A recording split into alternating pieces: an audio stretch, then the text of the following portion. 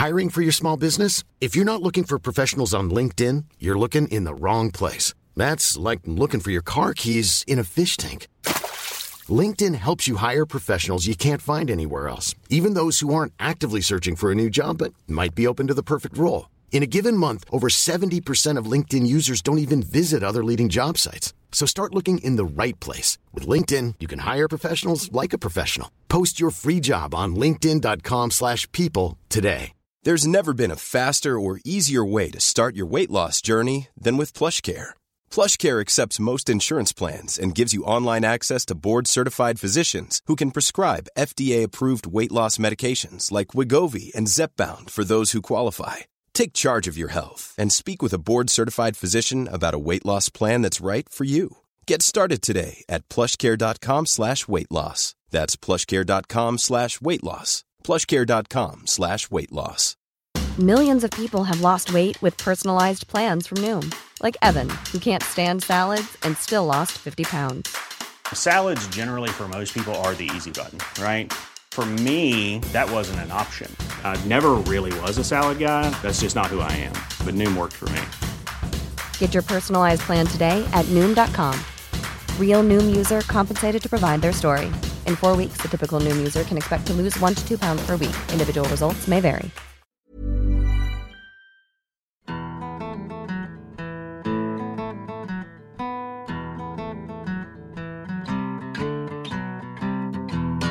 Hello and welcome to Stories of Scotland, the tatties and butter of the Scottish history podcast world. I'm Annie. And I'm Jenny, and I'd say we were more exciting than tatties and butter, Annie. We're like the black pudding and herring of the Scottish history podcasting world. That sounds delicious, Jenny. The real question is, who's the black pudding and who's the herring? I think we'll let the listeners decide that one, Jenny. But today we are heading south to the borders in our new series exploring the wonderful south of Scotland. It's brilliant because we're moving from the Highlands, where we have the stereotypes of lawless Scots wildly living to their own rules, down to the borders, where we have the stereotypes of lawless Scots wildly living to their own rules.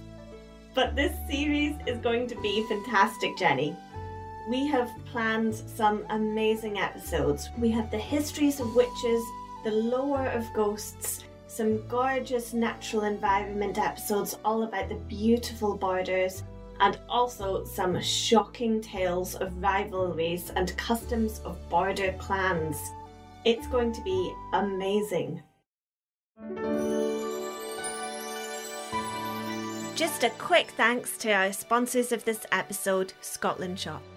Scotland Shop make beautiful tartan clothing with a story behind every product. And your tartan garments can be custom made to fit your body shape. While based in the borders, their tartans are available worldwide. Follow the link in the episode description and see their wide range of tailored tartan clothing and fabrics. There are over 500 clan tartans to choose from. 500! And you can make a virtual appointment for some personal service from the comfort of your own sofa. Your own sofa! Jenny, I think you'd look great in one of their tailored suits. I agree, Annie. I'll head over to Scotland Shop via the link in the episode description after the show. But for now, let's get back to the borders. And today we're going to be examining a case of a real witch trial. This is a very dark but important part of Scottish history. It's a sensitive topic to cover because we know that the people accused of witchcraft committed absolutely no crimes at all, and yet they faced terrible consequences because of the accusations. It's a bit of a paradox, really, because the victim of witchcraft isn't the accuser. It's always the person accused and charged and possibly sentenced to death for witchcraft. However, these trials do give us an incredibly valuable insight into superstitions and beliefs in magic in the early modern period. Reporting on witchcraft feels a bit like an impossible task. because we've got a lot of preconceptions and biases that need to be unpicked and that have been built into us just by all of the strange modern culture and superstitions about witchcraft that we see in TV, in books, in all of the wizarding worlds, really. We go into the early modern period, which is that little space of time between the medieval period and the Industrial Revolution. And wait, just quickly, so we all know sort of when the Industrial Revolution started, but when would you say the medieval period came to an end? Okay, so there's a lot of argument about this. Because historians don't like consensus. But they do like singing, apparently. So the early modern period is seen as roughly beginning in the 1500s and ending in the 1700s. All right, are you ready to get some serious hate mail from some historians who are like, it ended in 1604 precisely? But in the modern era, it's very easy to think of early modern witchcraft as being a dangerous superstition. However, just thinking of it like this can skew our view a little bit.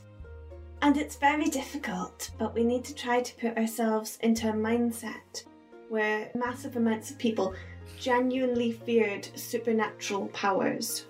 And it's so challenging because in the 21st century, imagining a world that isn't completely mundane is almost impossible.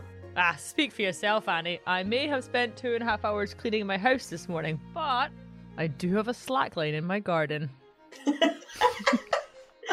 Well, I never thought that you'd have a clean house, Jenny. It's rare. It's very rare. Some kind of witchcraft has overtaken me.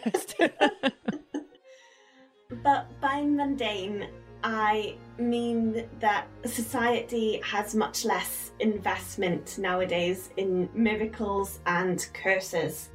For example, in modern Scotland, we no longer have any laws against interfering with supernatural or spiritual forces that control the world around us, because outside of religion, there's no evidence of any supernatural or spiritual forces in the world around us.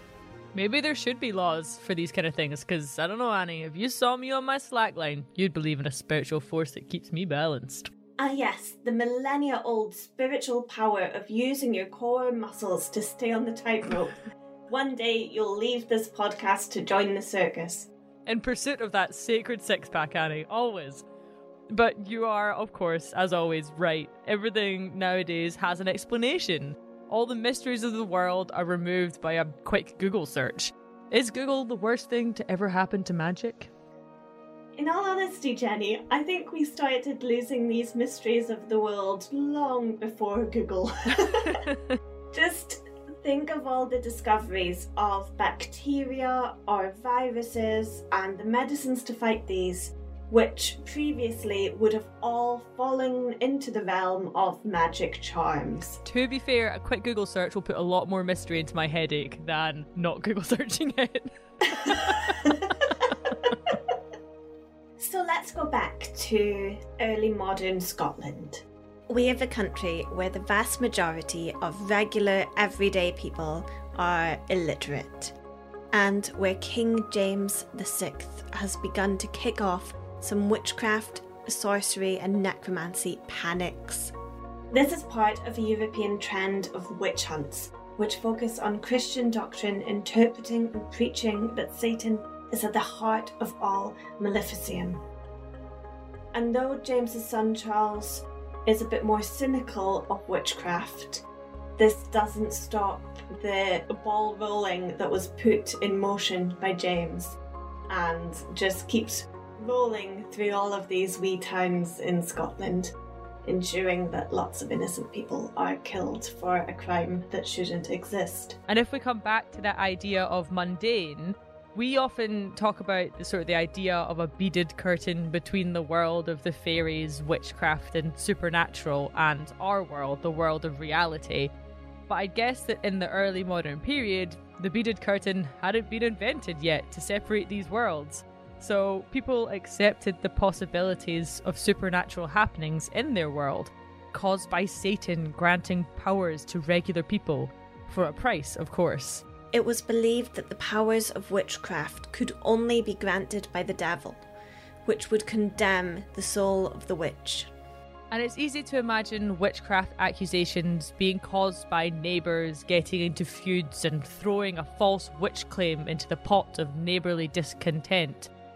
But there's also the chance that many people making witchcraft claims considered it possible that the neighbours they had grudges against were more than just bad people who occasionally stole their eggs. They saw their enemies as doing things that could be considered evil, as though they were actually in agreement with the devil. Imagine being told by trusted authorities that witchcraft is a danger you need to look out for, and then seeing that your chicken hasn't laid any eggs, but your horrible neighbour, they have a black pudding and herring omelette on the go. Would you question whether the devil is at play here, Annie? Or is the hen at lay here? No, it's not laying eggs. I agree with you, Jenny. This omelette has to be devilish. It has to be. Stay away. Stay away from the black pudding and herring omelette. Devil or not, that is evil. The witch trial we're exploring today takes place in Eyemouth, a small fishing port on the east coast, only a few miles north of the Scottish border with England. It's a small settlement scattered around a sandy beach, which is flanked by towering cliffs on either side. It's quite the picturesque place for a witch hunt. But I'm not sure Elizabeth Bathgate cared so much about the scenery when in the winter of 1633 she is accused of witchcraft. The witch hunts in Scotland lasted loosely from the mid-1500s to 1700. So Elizabeth Bathgate is right in the middle of this century and a half where a very real fear of witchcraft and devil influence was at its height. During this time, there were 5 main witchcraft panics, and our Elizabeth's accusation is coming at the tail end of one of these. But between these big public panics, which saw booms in witch accusations and trials, people were still being persecuted for witchcraft, right? But just at a lesser rate than during the booms? Yes, the booms tended to be created when people are accused of witchcraft and sorcery, and then they're arrested, held and tortured. During this torture, they'd be forced to give up the names and accomplices or others they knew to be involved in witchcraft, and out of desperation, they'd just be naming people. And of course, they weren't actually in secret pacts with the devil, but under awful conditions and torture, people would give names just to make it end. And these names would lead to more torture and more names and so on, meaning there was an increase of people being accused of, tried for and executed for witchcraft. So these are the panics. It's like if you've got a little snowball and you just keep rolling it in snow and it gets bigger and bigger. But instead of snow, you've got witchcraft accusations and trials and executions. It's horrendous. Yeah, it's a very terrible looking ball. It's a horrendous thing to imagine. So with estimates, all in all, between 3,000 and 4,000 people were accused of witchcraft in Scotland during this period. And of these, roughly 1,000 were executed, though this number is not precise. The remainder would have either been acquitted or they escaped, or some poor souls died in prison awaiting trial. Okay, so that's like a 2/3-ish survival chance if you're accused. I mean, it's not Squid Game stats, but it's not great. Oh, well, it's not Squid Game stats, no, but it's also not fictional, Jenny. These were real people with very real lives. And even if they survived, their lives were often completely destroyed by the accusation. However, this is probably a good time to highlight that a lot of the figures don't really add up when it comes to witchcraft trials. Everyone knows the devil is terrible with numbers. The devil is in the details, Jenny. So we're using data held in the Survey of Scottish Witchcraft database, and out of over 3,200 named cases, we only know the outcomes of about 10% of the trials. And out of this little sample section we've got, the verdicts are actually suggesting the opposite of what all of the educated guesses about witchcraft trials are telling us. So out of the sample, about 67% of witchcraft accusations led to an execution. Wow. The archives of witch trials are not complete, and many histories and endings for these people accused of witchcraft are going to be forever unknown.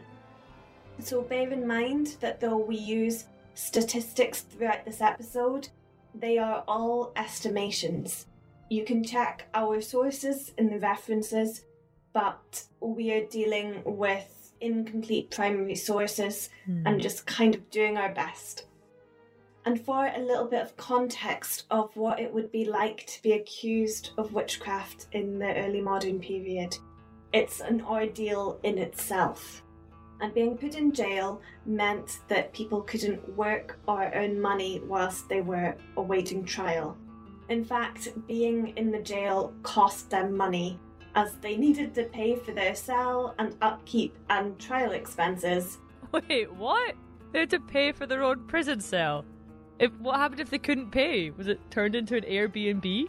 No, of course not. They'd have their assets seized to pay for their expenses, but it's only really low-level officials or jailers who would benefit from this money. Witchcraft trials are really expensive, and for the person accused of witchcraft, they not only face financial ruin, but also the ruin of their reputation. No one wanting to buy that cursed cheese. The secret's in the sorcery. Is that a pun? It's an alliteration.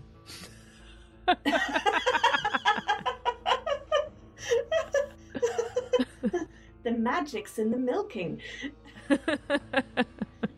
The curse is in the curdling. Anyway, Jenny, the cheese was never cursed, and that's the whole point. Many people would escape execution only to find their lives crumbling in ruination, and sadly, people died by suicide as a direct consequence of a witchcraft accusation. The ripples of the witchcraft trials of the 16th and 17th century were far-reaching and destructive. So let's meet Elizabeth Bathgate from Eyemouth in the winter of 1633. She's estimated to be in her mid to late 50s and is married to a maltman named Alexander Pay, who also worked as a servant. Maltman is a brewer, which is actually a great side hustle for Eyemouth in the mid-1600s because it's a well-known smuggler's cove. So this means that Elizabeth and Alexander are likely to be quite average earners. They are by no means part of the ruling class, but they're not in poverty. They're middling. We know that they had extra cash, as it's mentioned in the trial that Alexander is known to lend money to his neighbours. Altogether, there are 18 charges of witchcraft brought against Elizabeth Bathgate. Oof, 18 charges. That's a lot of spooky antics. Alleged spooky antics, Jenny. The charges are wide-ranging and cover a long period of time. With older women who are being accused of witchcraft, we sometimes see a reputation for strange behaviour forming slowly over many years, and patterns of suspicious activity being identified by the community. Now, in previous eras, this could have just been seen as eccentricities of a misunderstood person, but in the midst of a witch hunt, this is perceived as a possibility that the woman is somehow under the influence of the devil. Elizabeth's reputation for oddities supposedly stretched back for 32 years. So this is a long time for accusations to accumulate. That's an oddity for every 1.777777 years, but who's counting? Her neighbours, her neighbours are counting. Oh, yeah. But let's have a look at some of these accusations, shall we? Yes. As I was sorting through all 18 of them, I saw a few patterns emerge, or more categories of accusations. One of the major categories was that of Elizabeth deliberately causing animal injury and death. On 2 occasions, a woman named Margaret Home went to Alexander Pay, Elizabeth's husband, to ask for a loan to buy a horse and then later a cow. Both times, Elizabeth was incensed and forbade her husband from lending Margaret the money. On the first occasion, he complied, and he didn't hand over any money. But this didn't quell Elizabeth's rage. She went and found the horse in question and stated, "It should never do any good." And soon after, the horse began sweating. And it didn't stop sweating until the poor horse sweat to death. It's so sad. One of the things I find quite difficult to read in these trials is quite the detailed descriptions of the deaths of animals. It's horrible reading. Just wait until you hear about the cow. Oh no, Jenny, no. Yeah, so for some reason the horse melting didn't stop Margaret asking Alexander once more for a loan to buy a cow. This time, despite his wife's anger, Alexander agreed and loaned the money. Furious, Elizabeth bewitched the cow, causing it to waste to death. And on the night of the animal's death, Margaret claims to have seen someone dancing on the rigging of the byre poor Bessie was in. Another horse was driven mad by Elizabeth for the same reasons. Her husband's generosity was not sitting well with her. So for listeners at home, we don't know whether the cow was named Bessie, but Jenny became quite attached to the cow and so named it Bessie in our notes, and it's made it into the episode. But we see that Elizabeth isn't just being accused of harming any old animals. She's being accused of harming the animals that are important to the people who have grudges with her. And these people aren't highlighting the horrible deaths of the animals because they are concerned about their well-being. They're more concerned about the economic value of their livestock. Horses and cows are expensive to buy and provide a vital source of food and income. And we'll start to see this more and more as we go through Elizabeth Bathgate's trial. That we're not actually seeing the work of the devil, we're just seeing people in poverty and misfortune. We're getting a window into the everyday troubles of the early 1600s Eyemouth and the pressures on people in an unstable political and economic climate. I think old Alexander was probably quite generous with his loan money, and maybe they'd been burnt a few times by people not paying back on time or at all. And so I can see why Elizabeth gets angry when he might lend to certain possibly known unreliable people, because they might never see the money again. She's just sick of their good fortune being taken advantage of by some townsfolk. Well, the problem with money lending is it's really about power. The lender always has power over the debtor. So perhaps her neighbours are seeing the witchcraft accusations as a means of highlighting the moral deficit of Elizabeth, that she's not being more charitable and generous with her wealth.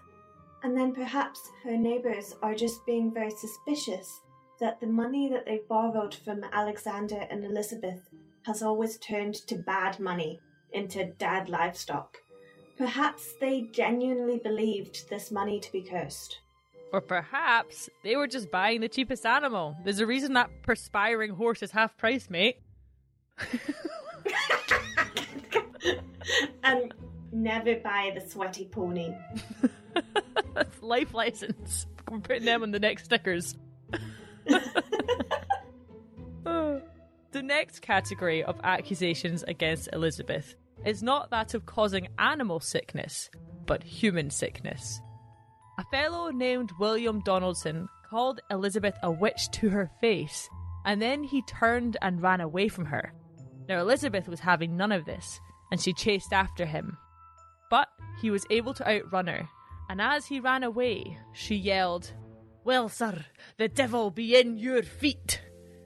And no sooner had the word reached him, he was rendered completely unable to walk. Okay, so I find this really intriguing because just 20 years earlier, a court clerk had published the fascinating manuscript, The Wonderful Discovery of Witches in the County of Lancaster. And this trial, which resulted in the brutal hanging of 8 women and 2 men, was all started by one woman cursing a peddler who was walking past her. She was begging, and the peddler refused to give her anything, and so she cursed him, and he lost the use of his feet. Modern readings of the trial suggest that perhaps just a heated argument could have caused this man to have a stroke. However, because of the coincidental timing after the curse, this incident made both parties absolutely certain that the woman was a witch. She felt tremendous guilt and did plead guilty to witchcraft. Wow, that doesn't sound too wonderful to me. No, it's really not a wonderful discovery of witches. I think it's an older meaning of the word wonderful when it's quite literally filling people with wonder. But not good wonder, evil witchy wonder. Yes, still not convinced of the titling. No, me neither. But we can see the patterns where accusations of witchcraft are mimicking each other, mimicking other trials, and sometimes coming straight out of the published texts of the time about witchcraft. And though I'm not saying that everyday folks would be worrying themselves over books like The Wonderful Discovery of Witches, I think that warnings from these books are trickling all around the country because they're being preached about in the zealous Presbyterian early modern church. Elizabeth was also accused of causing the illness of both John Gray's wee bairn and a man named Steve Allen, plus also all the death of his cattle as well. But most curious of this category is a curse that she is said to have hurled at George Sprott.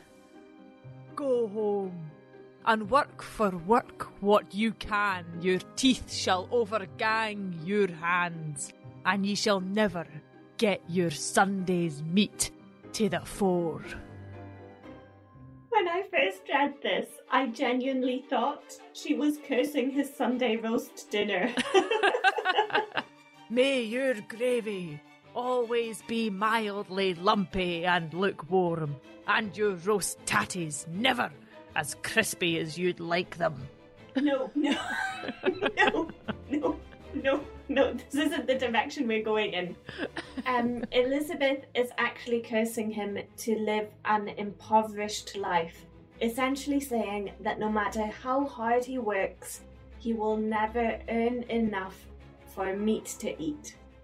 Okay, this makes sense because after the curse, he fell into extreme poverty. I quote, "He never won his meat despite his work, though he worked so diligently night and day."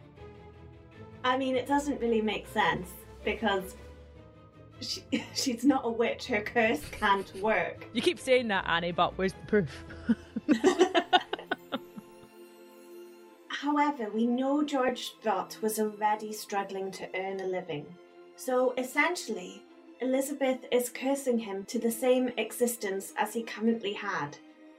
It doesn't take magic to know that in the early 1600s, it's going to be exceptionally difficult for someone in financial hardship to have any kind of upwards social mobility.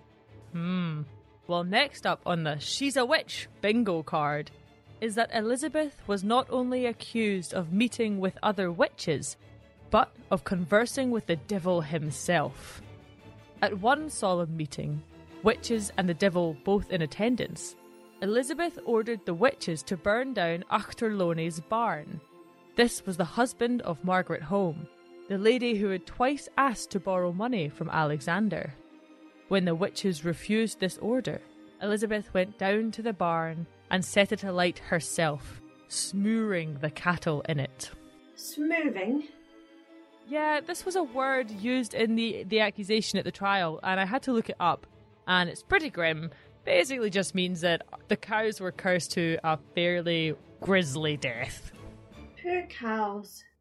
Yeah, I've got another ye olde word for you as well. Elizabeth was seen doing conjurations whilst running withershins around the mill of Eyemouth. Oh, I know withershins. It means against the sun or anti-clockwise. So anti-clockwise was seen as the opposite of good, so it's bad luck. You can also say it's withershins if a plant is growing away from the sunlight. A satanic succulent. We have to put this into the context that moving in a circular motion in a mill would normally just be relating to the activities of using a mill.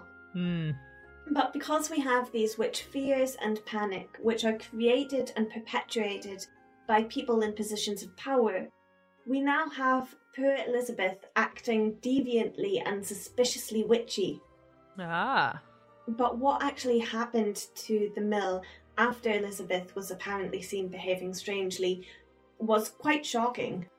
Yeah, because the mill burned down, and guess who got the blame? Old Withershins Elizabeth. Yep. But she wasn't doing all this of her own evil accord, because she was in cahoots with the devil himself.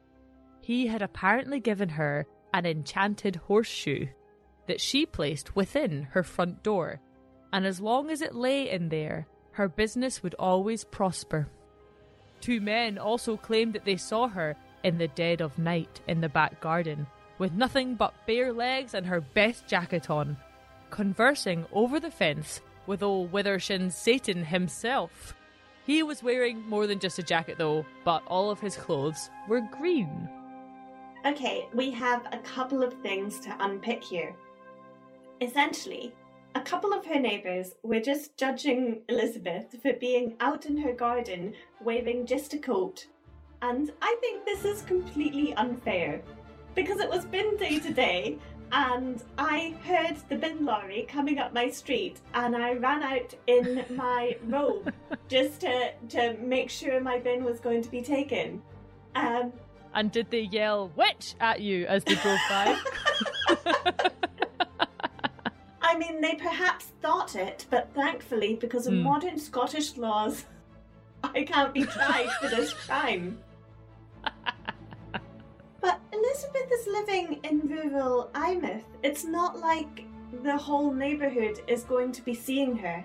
And just to add to the thought that these men were just voyeuristically gazing at this woman in her garden, one of them was quoted as saying, "God save us. What does this woman do here at this time of night?" She exists in her garden. All that Elizabeth is doing is failing to meet their standards of what a woman should be doing at night time. Because in any other century, she is just a woman in her garden. Yeah, but they also said that she was meeting with the devil who was dressed in green. Controversial opinion here, Jenny, but it was probably just a bush. It's Beelzebush. Lucifer, the conifer. The satanic organic giant turnip. Alright, that one wasn't great. Oh, these are the best puns ever. Are they? No, they're not. I'm so sorry, listeners. I'm so sorry. So the devil is portrayed waving green in other Scottish witch trials as well. In some cases, the devil wears green because green is seen as an omen of ill luck. However, we think that the devil is waving green to connect this figure to ideas of Celtic fairy lore, which we've managed to find some academic writing about, not too much, but some. We have to remember that when we're connecting the devil to fairies, we are not thinking about happy fairies like in Peter Pan, because in times of witch trials, fairies are essentially seen as demons. There are even a few cases of the devil appearing in a female form wearing green. The devil wears green Prada. And he looks great in it. I find it interesting to look at the mention of green cloth in other witch trials too. There's a really curious example of a woman accused of witchcraft in Aberdeen who had cast a complex spell on a man by knotting her power into pieces of green thread and wrapping it round his body, the green thread drawing on supernatural powers. Now this leans into similarities we see from curing spells for healing from this early modern period, where the healer would take magic from a garland of green honeysuckle that would be passed over the body that they were trying to cure. So green plants become green threads, both apparently summoning a power that is beyond human abilities or connected with the devil himself. Sorry, I took us off the path a wee bit, but let's get back to the trial of Elizabeth Bathgate, because we find that she wasn't alone in being accused in Eyemouth. Others who were accused of witchcraft themselves also named Elizabeth as a fellow witch. Elspeth Wilson, Margaret Boleyn, and a notorious warlock named William Mearns claimed to have been at meetings with both Elizabeth and the devil. This fits into patterns from across Scotland of people being accused of witchcraft, with about 85% of accusations being against women. But of all the numerous accusations against Elizabeth that we've just run through, none are as heinous as those to come. For as terrible as causing illness to humans and animals is, as bad as conversing with the devil himself is, murder is worse. Things are really not looking great for Elizabeth. It was said that one year, during the herring drave, which is the time of the annual herring show, so a very busy time for fishermen, Elizabeth killed David Hind as he watched his boat on the sandy bay of Eyemouth. She was also accused of transporting herself and other witches inside George Holday's ship and sinking it with several of the crew members on board, causing all of their deaths. Okay, well, let's remember the ship because it's going to come up later in the trial. Oh, it's a dreadful accusation. They're saying that she's taken power from the devil and used it to sink these ships and kill these innocent people. Well, Annie, as bad as these two accusations of murder are, there is one worse still. George Sprott was a local to Eyemouth. He was a Webster, or as we would call it, a weaver, and he borrowed an item of clothing from Elizabeth. But he was one of those folk, you know, the type, a hoodie hoarder, and he kept this item of clothing much longer than Elizabeth expected him to. I don't think he's really a hoodie hoarder, Jenny. I think they just mean it's a piece of cloth. Yeah, I read some accounts where it was cloth and some where it was clothing, and then I made my own account, Annie, where it was a hoodie, alright? But whatever it was, eventually Elizabeth got sick of waiting for her clothes or cloth to be returned, and she stormed down to George's house where he and his wife Agnes Bunkle were looking after their young bairn. Bunkle? Oh, it's such a weird name. Elizabeth burst in and demanded her favourite hoodie to be returned. It was new and still soft and fluffy on the inside. And upon leaving, with her hoodie or cloth, whichever version you want to believe, in hand, she promised to do George an ill turn and swept out. I'm just going to add for listeners that I do believe it to be a piece of cloth. But if you prefer to join Jenny on her hoodie train, I don't blame you. Choo choo, people. Get on board. We've got hoodies. But true to her word, Elizabeth returned one morning and nipped the young bairn in the leg till it wailed. And from the time of this nip, the child began to dwindle and grow weak. Dreadfully worried by this, Agnes Bunkle, the mother of the child, went to Elizabeth's house. And while she was there, Elizabeth gave her an egg. And so Agnes took this egg back home, and she fed it to her wee bairn. But soon, a lump began to form on the very same spot where Elizabeth had nipped the child. And this lump grew and grew until it was the size of a goose egg. Now, I didn't know how big a goose egg was, but I googled it, and they are considerably bigger than chicken eggs. So this lump was massive. And from this lump, a rotten egg-like substance oozed. And unfortunately, the wee bairn passed away. And it was believed that the nip and the enchanted egg had caused the death. I mean, this is an absolute tragedy for the family, and you could see why they were looking for someone to blame for it in their grief. I did read an interesting thesis that proposed Elizabeth was being punished for cursing and pinching this child because Elizabeth was failing society's expectations of women as nurturers. We all know some people who just don't really like being around babies, kind of holding them at arm's length, you know? But for whatever reason, Elizabeth is being punished for not being graciously maternal towards Agnes Bunkle's baby. And that's how you say Bunkle.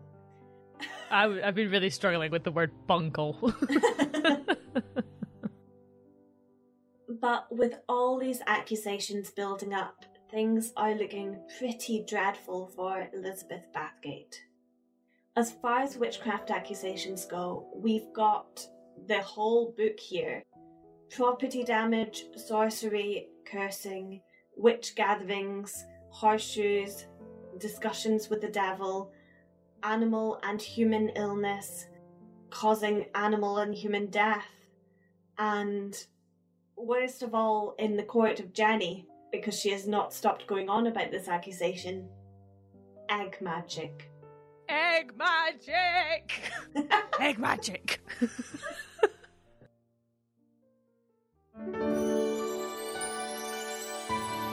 Just a quick thanks to our sponsors of this episode, Scotland Shop. Scotland Shop make beautiful tartan clothing with a story behind every product. And your tartan garments can be custom made to fit your body shape. While based in the Borders, their tartans are available worldwide. Follow the link in the episode description and see their wide range of tailored tartan clothing and fabrics. There are over 500 clan tartans to choose from. 500! And you can make a virtual appointment for some personal service from the comfort of your own sofa. Your own sofa!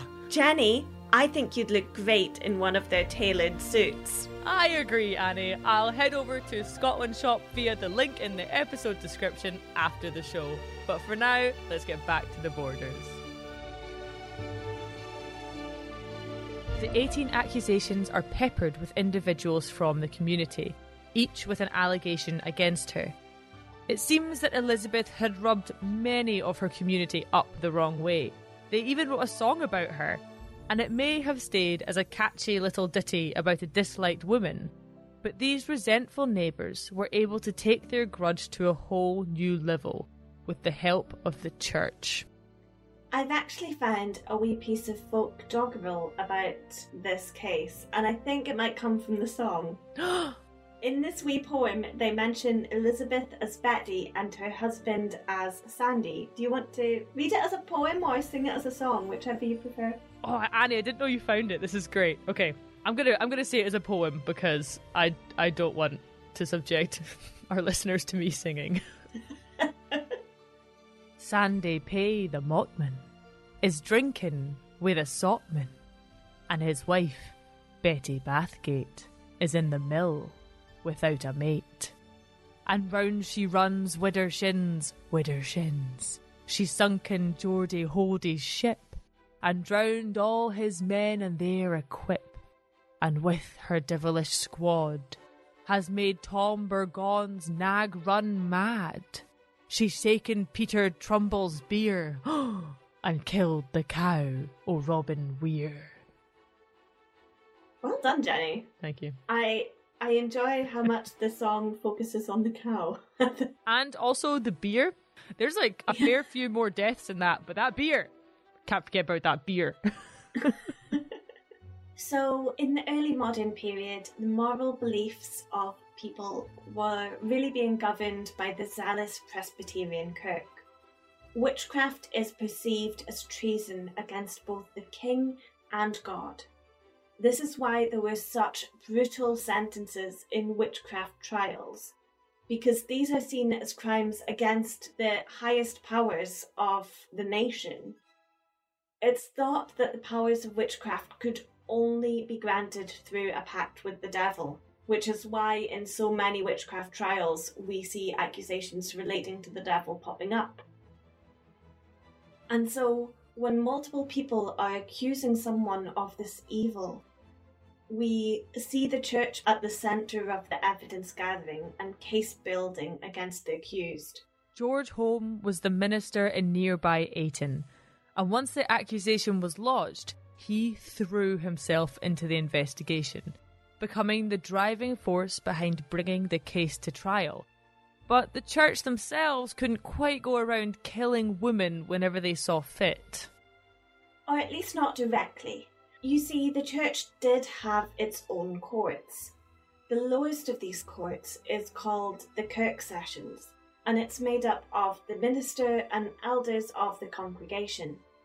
It's effectively a parish committee functioning as a small local court. Often these Kirk Sessions utilised the fear of witchcraft to punish people that they perceived as lacking in piety. If we have a particularly pious congregation, this can mean punishing people who simply don't meet their very precise moral standards. Now, bear in mind that Kirk Sessions have no criminal jurisdiction, so they can't execute a person accused of witchcraft. They would need to pass this on to a higher court, and they've got a few different options here. The early modern justice system in Scotland is really quite complex and a bit mishmash. People could be tried in a variety of different courts. Some local courts, some travelling courts, and some central courts, such as the Court of Justiciary. It was a roulette, because in the higher courts, like the Court of Justiciary, they were being run by professional lawyers, and it was far less likely that you were going to receive a verdict that you were guilty of witchcraft.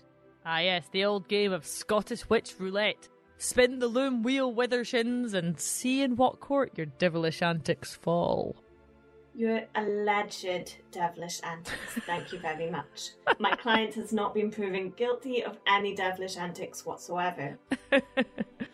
So, where did our Lizzie's alleged devilish antics fall? Unfortunately, her case is beginning through the Kirk Sessions. No, the Scottish witch roulette is a cruel game. However, remember the Kirk Sessions need to pass this case on to someone to prosecute her. Mm-hmm. So, her case was moved to the High Court of Justiciary in Edinburgh. And this is because her husband paid for her legal representation. Yay! Yay! Yay! Yay for money buying justice. But this was great news for Elizabeth, as this court had much lower rates of conviction and execution. Again, from this small sample of known outcomes, the High Court of Justiciary executed 55% of women on trial for witchcraft. Now, this is compared to a huge 91% in the local courts.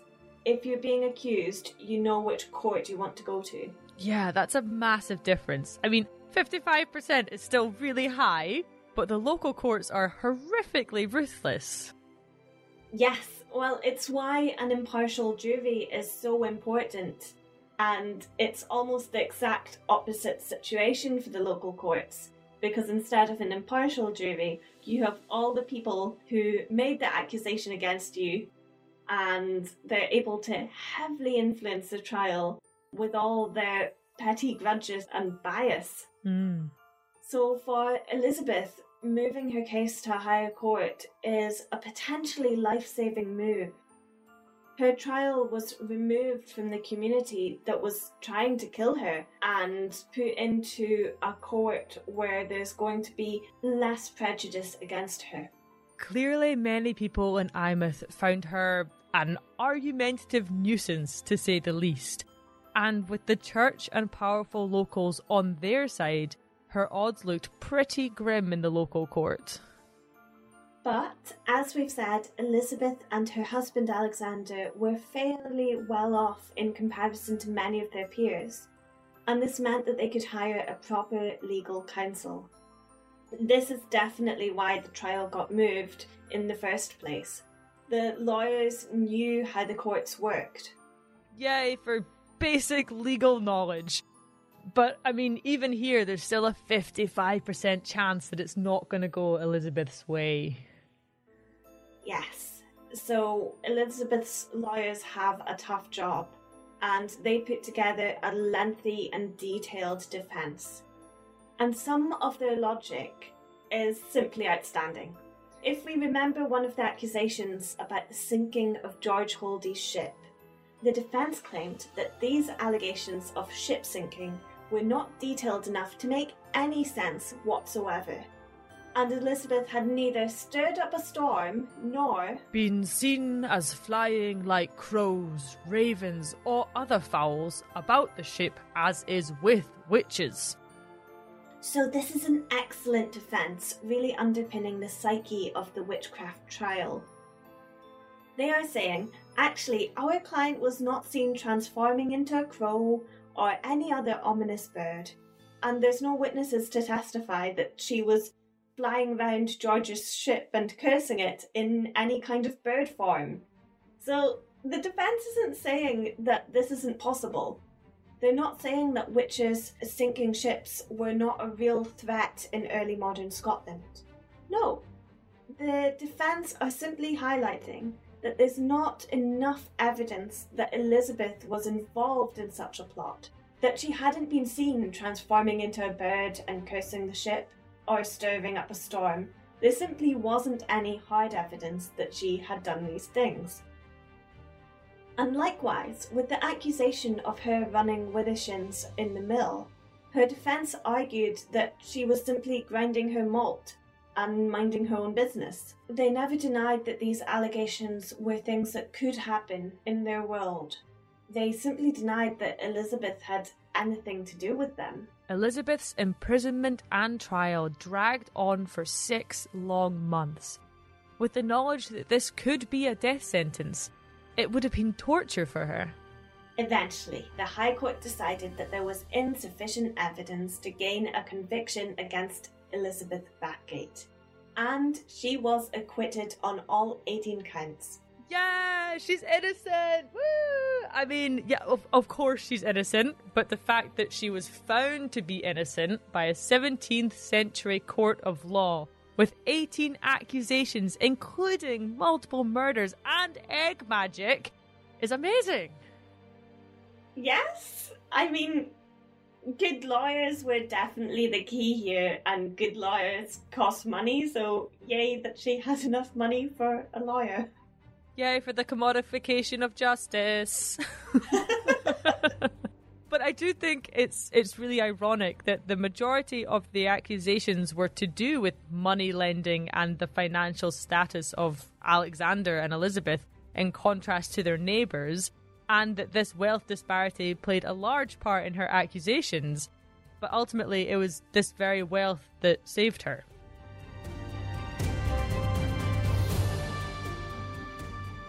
For Elizabeth, despite a long and difficult trial, this is the best outcome from her witchcraft accusation that she could hope for. The accusation itself would have cost her money and hardship, as spending time in a 17th century jail is no one's idea of a mindfulness retreat. However, when we look at Eyemouth in the panic of the witch hunts, We know that no one was delivered a fair trial because this wasn't a crime. Witch trials executed innocent people, ruined lives, and tore apart communities. Elizabeth's middling wealth and perseverance through a broken system is what saved her. But not all people were able to afford the legal help to increase their chances of surviving an accusation of witchcraft. What we see in witch trials are communities who are to some extent fearing or hateful of deviant characteristics. Sometimes we're also just getting the petty grievances between neighbours and communities who want to punish or exterminate an outsider. In the case of Elizabeth, we see people looking for someone to blame for their own misfortunes, trauma, and poverty. Early modern Scotland was led to believe that some non-conforming behaviour was valid evidence of influence from the devil, when in any other time period, strange behaviour would just earn you the name good old eccentric Betty. I find the witch trials intriguing, because to try to understand them, we need to look through a completely different perspective and reality to what we know. There's so much in these trials that is very difficult to relate to nowadays. This complexity makes looking at witch trials challenging, but it also shows us a glimpse into the past as it was, which is a complete overgrown mess, an absolute bin fire of chaos. Sounds like my kind of time. Well, I bet you in a few hundred years, people will look back on the 21st century as a bin fire of chaos also.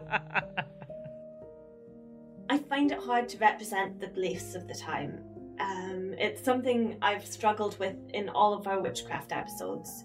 On one hand, I do think there was a great many people terrified of the power of witchcraft, and who held on to the belief with a kind of iron claw, and who believed with every fibre of their body that witchcraft was a threat to them and their families. On the other hand, I see a system designed to punish people, mostly women, with allegations that can only be false. And this was a system that was easily exploited and manipulated to execute people who had just been trying to grind their malt and eat their eggs. But there's no easy conclusion to draw from this, only that the real evil was the witch trials themselves. And I think the other conclusion we can draw is that you should always put on at least pyjama bottoms when taking the bins out. Thank you all. I don't need that kind of judgment, Jenny. But thank you all so much for listening. If you would like to tell us who you think is the herring and who is the black pudding in our wonderful podcasting pair, then please, why not leave it in a review for the show? I want to be the black pudding. I don't know why. You want no, because no one wants to be the herring. Who wants to be? I could ride with herring. I could rock a herring look. I'm in the market for a Halloween costume right now. I could go as a herring. You'd make a great herring, Jenny. But we have had some really touching reviews recently, so thank you all so much for them. But if you've not left us a review yet, I'm intrigued to have my personality rendered into either black pudding or herring. Reviews really help us as they allow more people to find the show. We're almost at 500 reviews across all countries. So I'd really like to get there. We only need 20 more reviews, and I just like nice numbers, with the big zeros. That makes me feel important. There are other ways you can support us as we share stories of Scotland around the world. For example, following us on social media, Facebook, Instagram, Twitter, TikTok, and soon LinkedIn. all of the media. If you'd like to support us while also getting access to lots of extra Scottish content, then you can head over to our Patreon. For the price of a few herring a month, you can listen to the weird and wonderful research holes that we fall into that don't quite fit into episodes.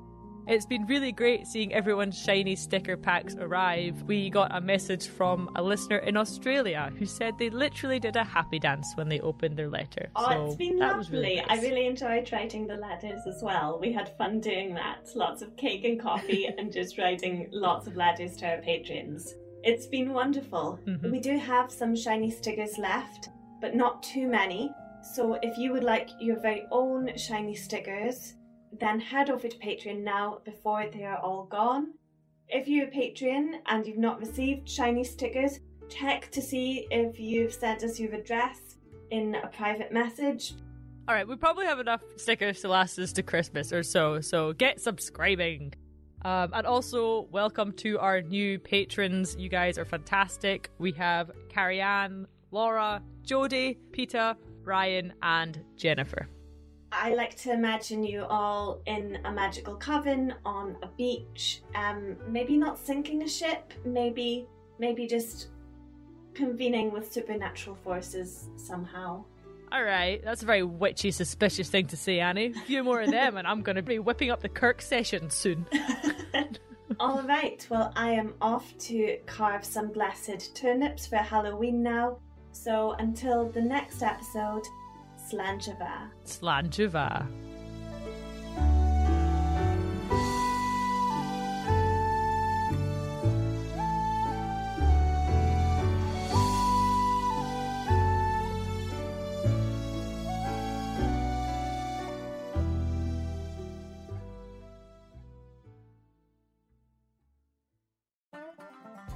But your horrible neighbour, they've got a haggis and herring omelette on the go. Would you question? It was black pudding in the start, got it. Thank you. We need that continuity.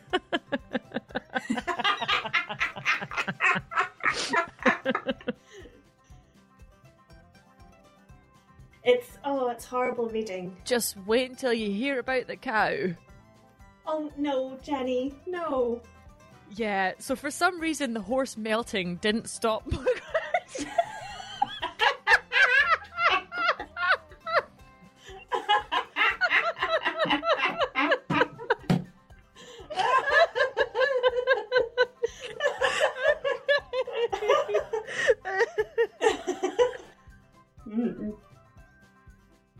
Of the buyer poor Betsy was in.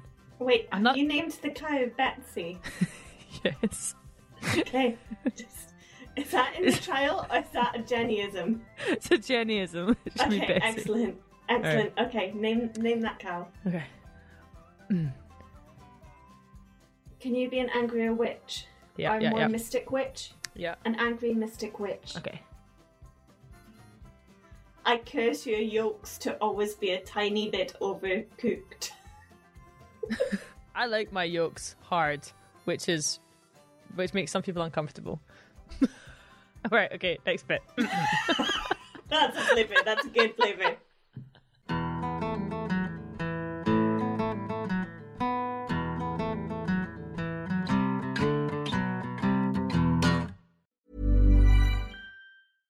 Imagine the softest sheets you've ever felt. Now imagine them getting even softer over time. That's what you'll feel with Boll & Branch's organic cotton sheets. In a recent customer survey, 96% replied that Boll & Branch sheets get softer with every wash. Start getting your best night's sleep in these sheets that get softer and softer for years to come. Try their sheets with a 30-night guarantee. Plus, get 15% off your first order at bollandbranch.com. Code BUTTERY. Exclusions apply. See site for details. Even when we're on a budget, we still deserve nice things. Quince is a place to scoop up stunning high-end goods for 50 to 80% less than similar brands. They have buttery soft cashmere sweaters starting at $50, luxurious Italian leather bags, and so much more. Plus, Quince only works with factories that use safe, ethical, and responsible manufacturing. Get the high-end goods you'll love without the high price tag with Quince. Go to quince.com/style for free shipping and 365-day returns.